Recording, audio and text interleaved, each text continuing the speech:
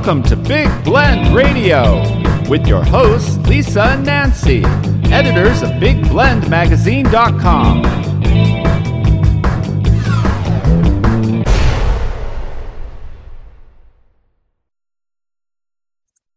Hey everybody, welcome to Big Blend Radio's Toast to the Art Show. Every third Saturday, we get excited to chat with Victoria Chick. She is an amazing artist. She's a contemporary figurative artist, not only just an artist, but an early 19th and 20th century print collector. And she's based in Silver City, New Mexico, which is an awesome art destination. So many galleries, studios, art events. And it's based in the southwest corner of the state, of the land of enchantment. And it's also the gateway community to the Gila Cliff Dwellings National Monument, the Gila Wilderness area. So definitely a place to put on your travel list if you travel in the Southwest. And I encourage you to go to Victoria's website. It's victoriachick.com. One thing also about Victoria is that her and a team of awesome people, this is because it's an awesome project, so I'm going to use that word awesome quite a bit.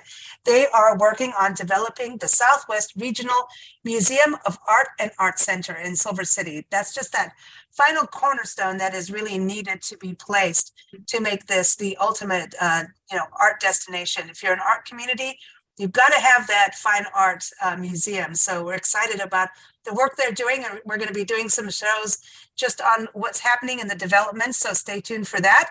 But today she is joining us to talk about presidential portraits, especially in the National Portrait Gallery. And I was telling her earlier, I didn't even know we had a portrait gallery.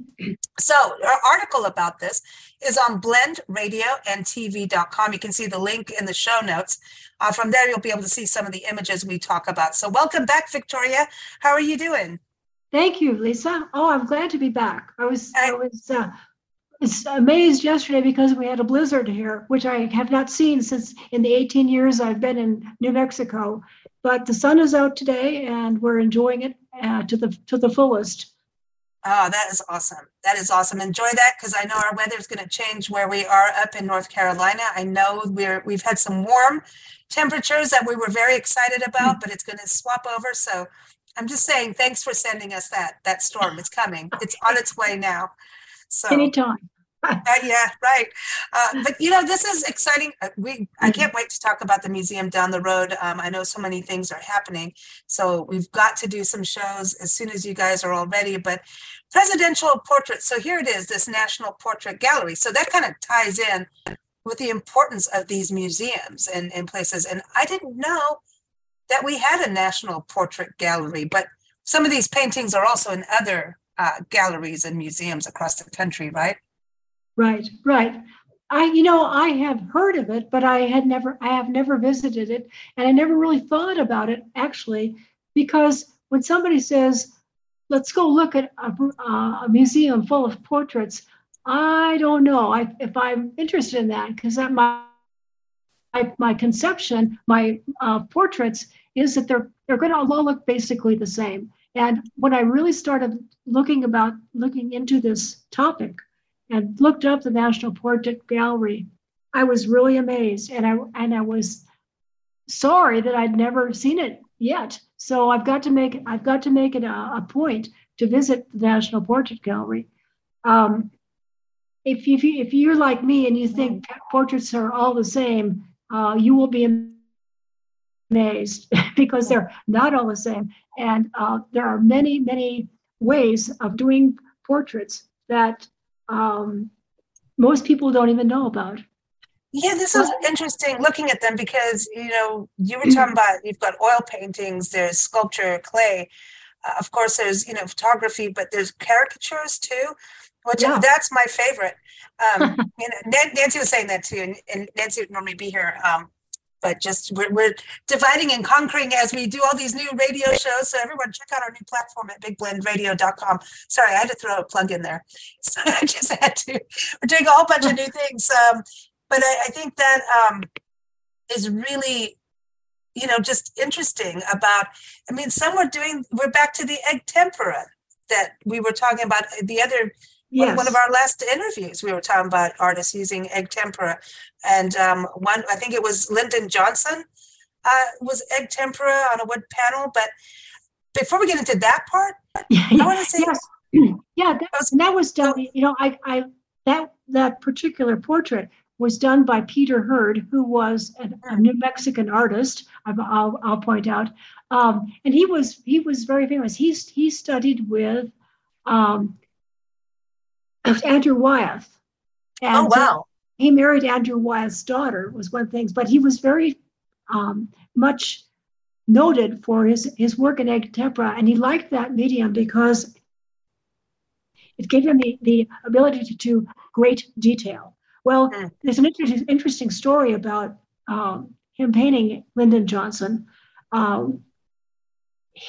Lyndon Johnson did not want to waste time, in his opinion, sitting for a portrait, and so he very begrudgingly. And we've talked about how tedious egg tempera is and how slow it is to develop a painting in it.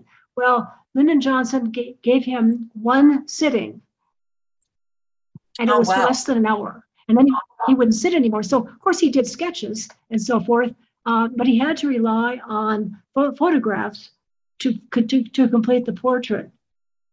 Well, I don't know whether it was exaggerated or not, but as I said, Hurd was noted for his detail. Well, he made a very detailed portrait of Johnson that showed up all of the flaws of his features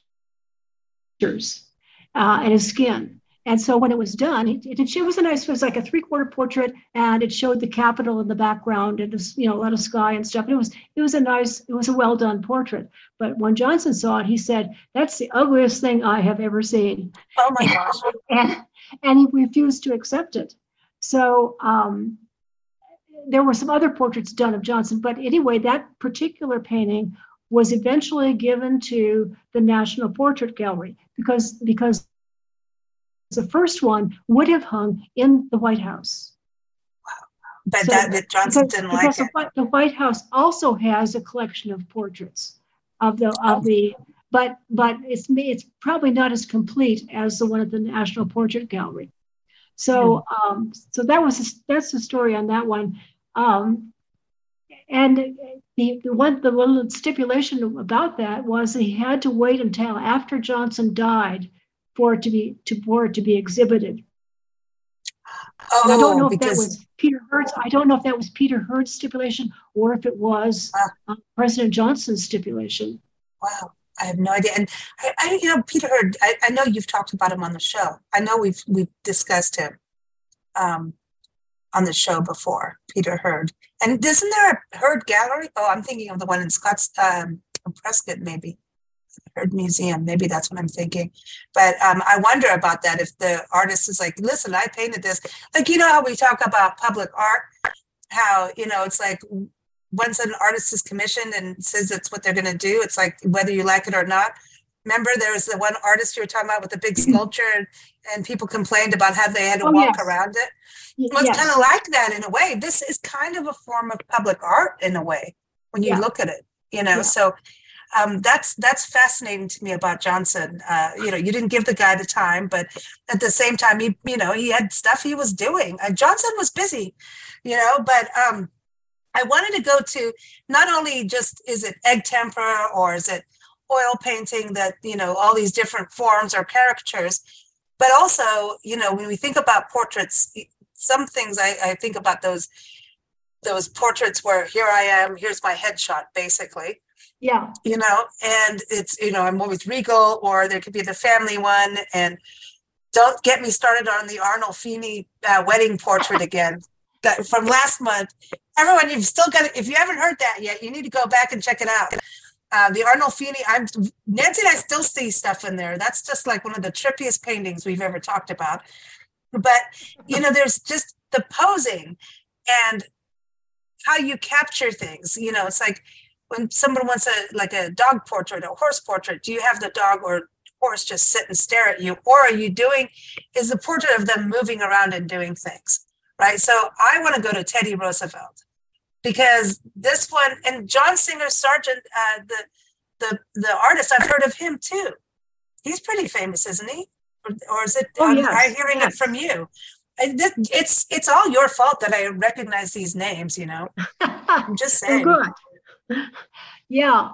Well, here you have, if you think about portraiture, going to have your picture taken, let's say, and you're going in cold turkey to a portrait artist, usually a photographer, and you don't know them and he doesn't know you. So, and you want to be there because that's why you went in, to have your picture taken.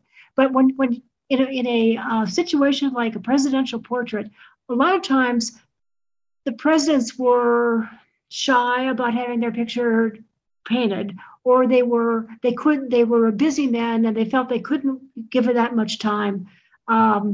So there was very little time for the person who was going to do the painting to develop a rapport between him and the sitter. So it was that the portrait painter had to be kind of intuitive, I think, to pick up the personality of the president and how that president wanted to be seen, how this artist was going to show him in his best light.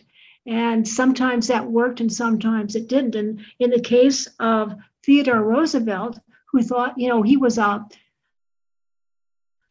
very active man. He considered himself to be a very masculine kind of man, and into being rugged, let's just say. So he had a painting done, and I can't remember who the artist was, but Roosevelt's family said, that's not going to work because he's made you look like a cat that's mewing. And so he rejected that supposedly official portrait. He rejected it completely, and he contacted John Singer Sargent, who was a very famous painter at that time and still is. So John Singer Sargent followed him around the White House, trying to adjust, to see what the light was like in various places and what the background would be like in various places. And so they were wandering all over the White House, and Sargent was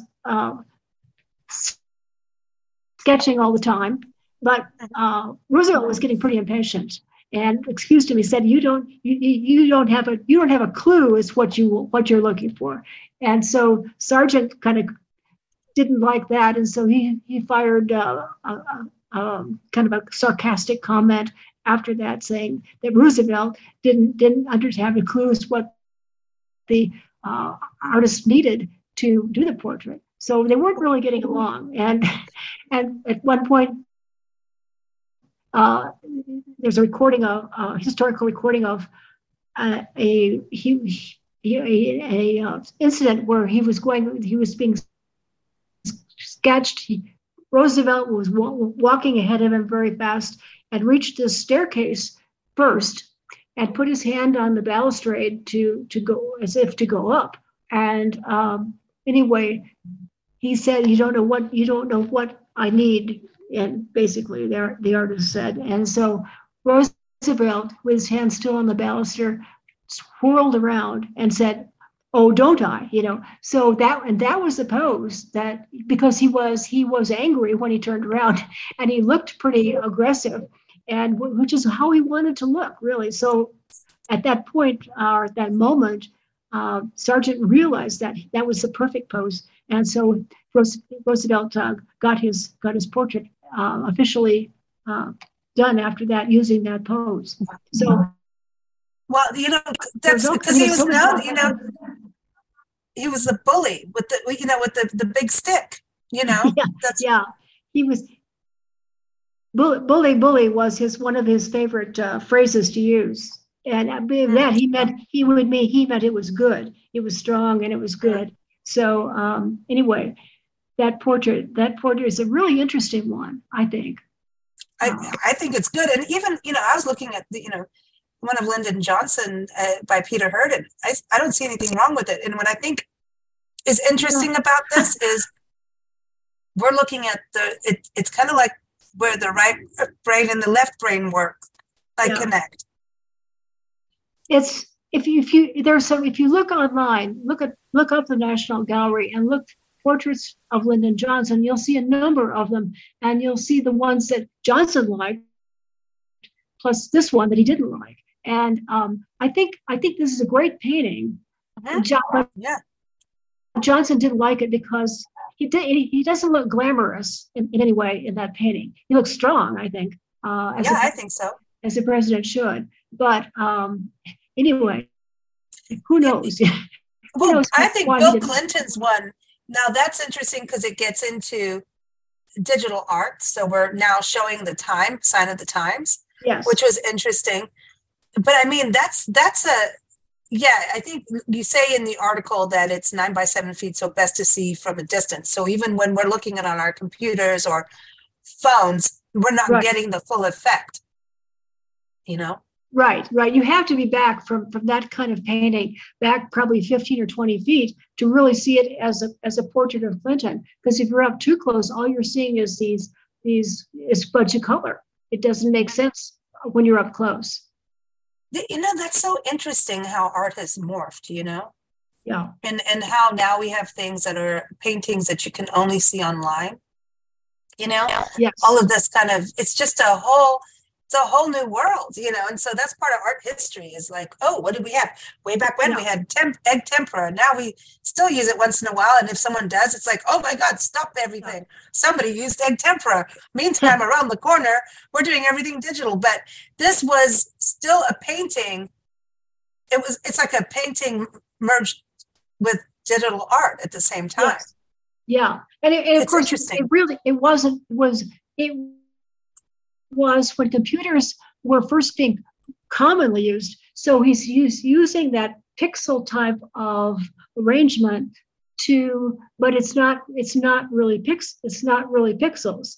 And so he's influenced by the digital art, but it's not really using it. And then you come up even closer in time to a portrait I didn't discuss in the article, and that is the artists. There's recent presidents who are actually having their official portrait painted, or not painted, their official portrait done with digital cameras, and then inkjet printed. I mean, so that's very very recent technology, and I was really surprised when I saw it because, like I said, when I heard about the National Portrait Gallery, I sort of expected it's going to be all headshots and all oil paintings, and it certainly isn't that way. Wow, that's. I mean, you had to have fun doing this because there's some quirky stories here. Like that's what's so cool about this. So John F. Kennedy, JFK. So now we get into Elaine de Kooning, another artist I've heard of. Yes. And that was kind of that to me was different because he's sitting, you know, he's a little more relaxed, but it's also got, you know, the color work and the brush strokes. I would not have expected that art but maybe at that time, you know, you understand abstract art far more than I do. But I just wouldn't have, I don't know. I don't know why I wouldn't expect it. I mean, just like the digital art is also kind of abstract to me. But would you have thought a presidential portrait would have abstract? I'm not saying it's wrong or not good. It's just interesting. You know, the Kennedys were a modern couple. I don't know, but what they weren't. Maybe the first couple in the White House that you consider, you know, modern, our age exactly, but they were interested in all the arts. They were interested in music. They were interested in theater. They were interested in opera. They were interested in visual art, and they were well acquainted with a lot of the contemporary artists that were working at the time. And I think this one is interesting because of the fact that Elaine de Kooning, who was chosen by them to do this painting, was never considered herself a portrait artist. She was an expressive artist. In fact, she was married to Jackson Pollock, So we've That's talked right. about That's why I know her name. That's Yeah. it. Okay. Yes. Okay, And good. unfortunately, she was married to him because he was too famous, and it put her in as good as she was, it put her always kind of in the shadow of Jackson Pollock. But she was selected by the Kennedys to do this official portrait, and she spent a year doing different portraits of him. Some where he was sitting, some where she did sketches and worked from them later. Her brushwork is very typical of expressive brushwork, and so is her color, because we in an official portrait, you probably wouldn't expect to see the president as painted in green. But or have brushstrokes over his face, or kind of blurred over him. So she's using a typical expressionist approach to painting him, and it's for a pretty big painting too. Yeah, I agree. There are some of the other portraits, presidential portraits, have been large too, so that isn't new. But she took advantage of using a large canvas. Now she had this enormous studio that she worked in, and you can see a picture. You may be able to see a picture of it if you look online under Elaine de Kooning, and Elaine de Kooning, President Kennedy, and you will probably see a picture of her working in her studio on these portraits. She's got many of them lined up, many. And so one of them that she worked on, besides the one that's in the National Gallery that is in the article, was a 9-foot tall portrait of President, and that now hangs in the Truman Library. Nancy and I have to go there because it's on the Jefferson Highway. Yes. The Truman Library in Independence, Missouri. We're going to have to do that, I think, this year. We'll just add that to the list. Okay. We'll do as best we can. But I want to go to Gerald Ford, the clay caricature. See, seriously, I love. He looks so happy. Yeah. I want to pinch his cheeks. I really do. And, it's so interesting. We saw a really good sculpture of his wife. He has a museum in Grand Rapids, Michigan. Okay. And we saw a really good sculpture of his wife. And she's looking out, and it just, I have to send you that photo because I don't know. I love those sculptures, the bronze, there's just something. I think when you have to take color away and work with one medium, there's this extra challenge to it. You know what I mean? And maybe that comes in on the glazing. Oh, there's another topic for us, Victoria. Working in one color. Yeah, because really, when you think about it, even with the clay caricature of him, it's a challenge. The clay sculpture that you're talking about hangs on a wall. And I don't know if everybody today that's alive today knows who Patrick Oliphant is, because he's no longer living, but he was a political cartoonist, and you used to see Oliphant political cartoons in all the big newspapers, every week. He would have some biting comment via a cartoon, and a lot of the presidents really appreciated Patrick Oliphant. And now that I think of it, President Truman really liked Patrick Oliphant because Patrick Oliphant probably had Democrat tendencies. And so Truman at the time I was in the Truman Library anyway, there were all kinds of Patrick Oliphant cartoons displayed. So it was neat. But he, as I say, he had Democrat leanings, and so his caricature of Gerald Ford, who was a Republican, is really interesting to me. But I think it's my favorite. But Oliphant was nice because he got along with everybody. He didn't. He was never. He may not agree with you, but he was never ever mean about it. And so, you know what I think? It's kind of like comedians that roast people. yeah, You know, and if you go get roasted, you know you're going in to get bashed, but it's done. these are your friends. They're doing this, and so It's like, your friends are ripping you. It's like in your family, like everyone knows, oh, here she goes. She's going in for that second slice of cake. Now, if somebody else did it, it would be like, why are you being like that? Yeah, you're being rude. But listen, your good-natured ribbing is good. I'm just saying, oh. Yeah, but come on, I think these, the cartoons and caricatures, but I just think it's so cool to see a caricature done in clay. Yes, yes, it is. We're used to seeing impressive, try to be lifelike sculpture done in clay, and then or as a precursor to being having a bronze made or something like it. But it's always very realistic. So this is off the cuff almost. I really liked this particular clay of Oliphants. I love it. To me, it is my favorite out of them all. Though I do like the Teddy Roosevelt one, but honestly, it is just my favorite because it's different and fun. But I do want to see I would like to have seen Roosevelt looking like he's a mewing cat. Honestly, come on, that would be fun to see. But the face that General Ford's happy, that would probably feel good.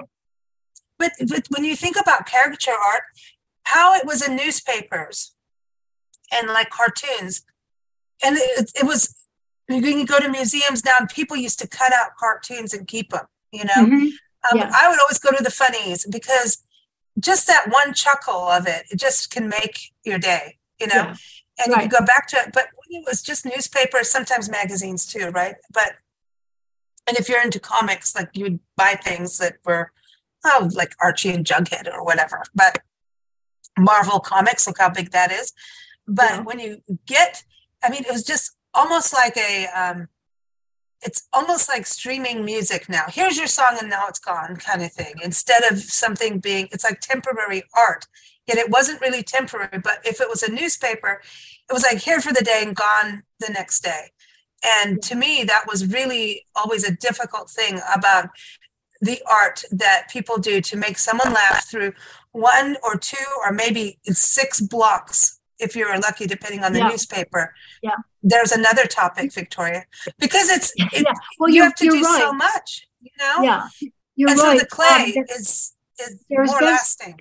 There's been some fabulous cartoonists, and both serial cartoonists and people who are political cartoonists.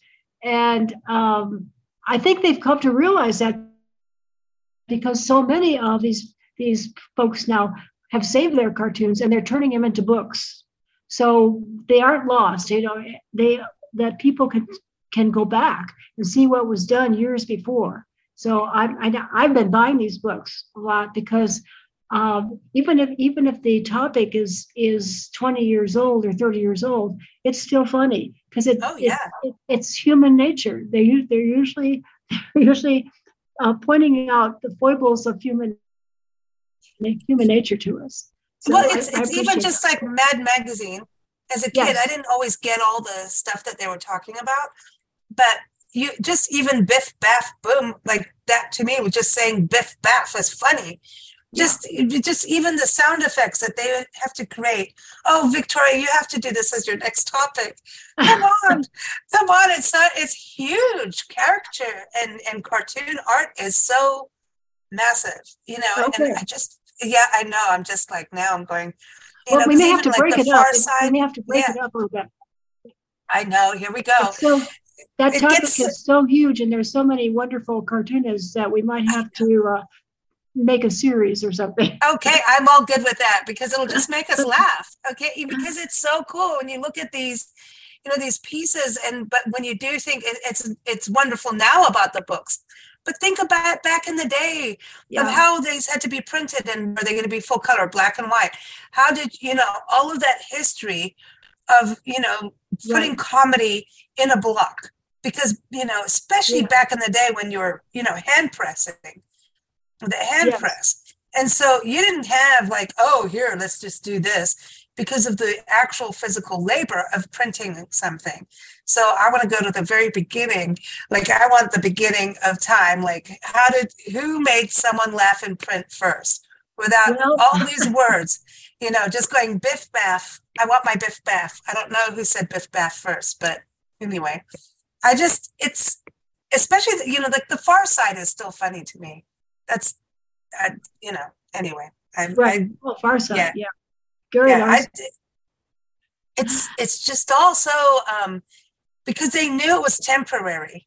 Yeah. And especially at that time, you may have your original and keep it, but how did you even store it as an artist? How did you, and be able to also churn out so much so fast? I mean, that's why Sunday papers were such a big deal, because somebody would work on that for so long. Anyway, I've gone off topic, but listen, comedy and presidents go hand in hand as far as I'm concerned. You know what's so funny? And please don't anybody get mad at me, because this is not a political, I'm not being politically correct, and I'm not being politically mean, but this is just what went through my brain. And I'm not saying that Clinton was a good or a bad president, but it is funny, because when I clicked on the photo, the link to go to the digital art of him, it goes Bill Clinton by Chuck Chase, 2006, they give the whole thing.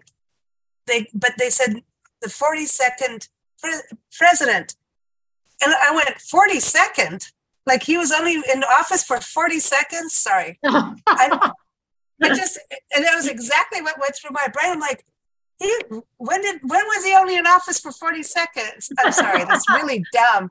But as soon as I said 40 seconds, I was like, what? Anyway, sorry. Anyhow. Yeah, that's a good one. That's a good one. I know. I thought it was pretty funny, but I'm not, just don't send me the emails, because I just, I don't care. But it's just funny.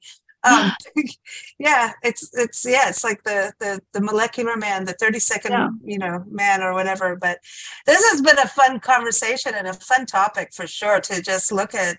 At the end, in closing on this, I do want to say though, you make a interesting point at the end of your story. You talk about how back in the day this was covered, in federal funding.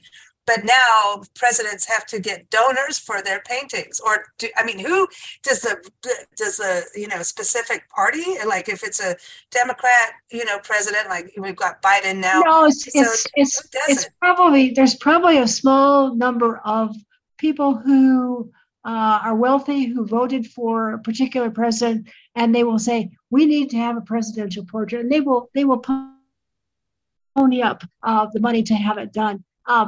And I don't know how long that's been there, because probably early on, the president himself or his family had the portrait painted. But, I see. But now see, there's sometimes a confusion between the National Portrait Gallery, and then there's a portrait gallery in the White House too, and there's a portrait, say President X has a portrait done, it goes to the National Gallery. President X has a portrait done, it goes to the White House. And there are a lot of portraits. Some are very formal, some are informal. There's a really nice one of George Bush, who's kind of just sitting in his home, and he's just in shirt sleeves, and he's relaxed, and it looks really great. And then there's another one where he's much more formal, and he's got a suit on, and he's looking stern, So every president, I guess, every president, like all of us, we have different personas depending on where we are and what we're doing. And so sometimes we look friendly, sometimes we are kind of cranky looking, and it's the same way with the portraits. And I think it's really neat to have so many, because they give you an idea of what that person's personality was really like. It's a day in the life. It's like the day in the life. Yeah. What was going on at the time they had their portrait painted?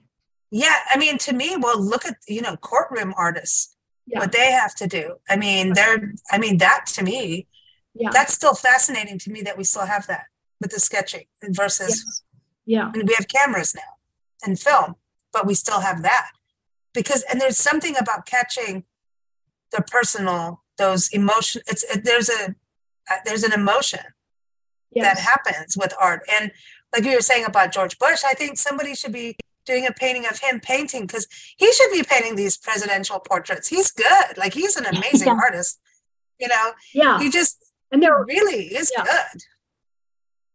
Yeah. And what you wonder sometimes what was going on nationally or internationally at the time somebody was having their portrait painted, and is what was happening around them in real life, is that expressed in any way in their personality during the time that their portrait was painted. So anyway, you could, if you want to study up on it, you could read a lot into the portrait that might not be obvious when you look at it the first time. I like going on the National Gallery National Portrait Gallery's website, because they give you a little history of the artist. They do a good job telling you who, and what, and where. You know something, Lisa?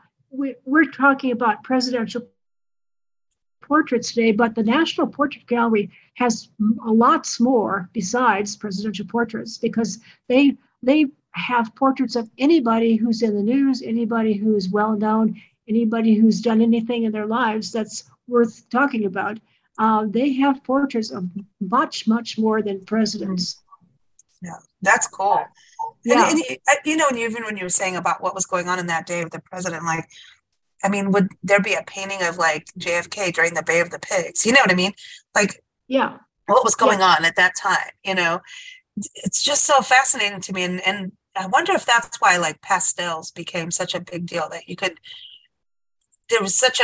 do more, with pastel quickly. Like, what, isn't that kind of what they use in courtroom drawings? It's like charcoal, maybe. I don't know what they're using. They don't seem to have that much color to them.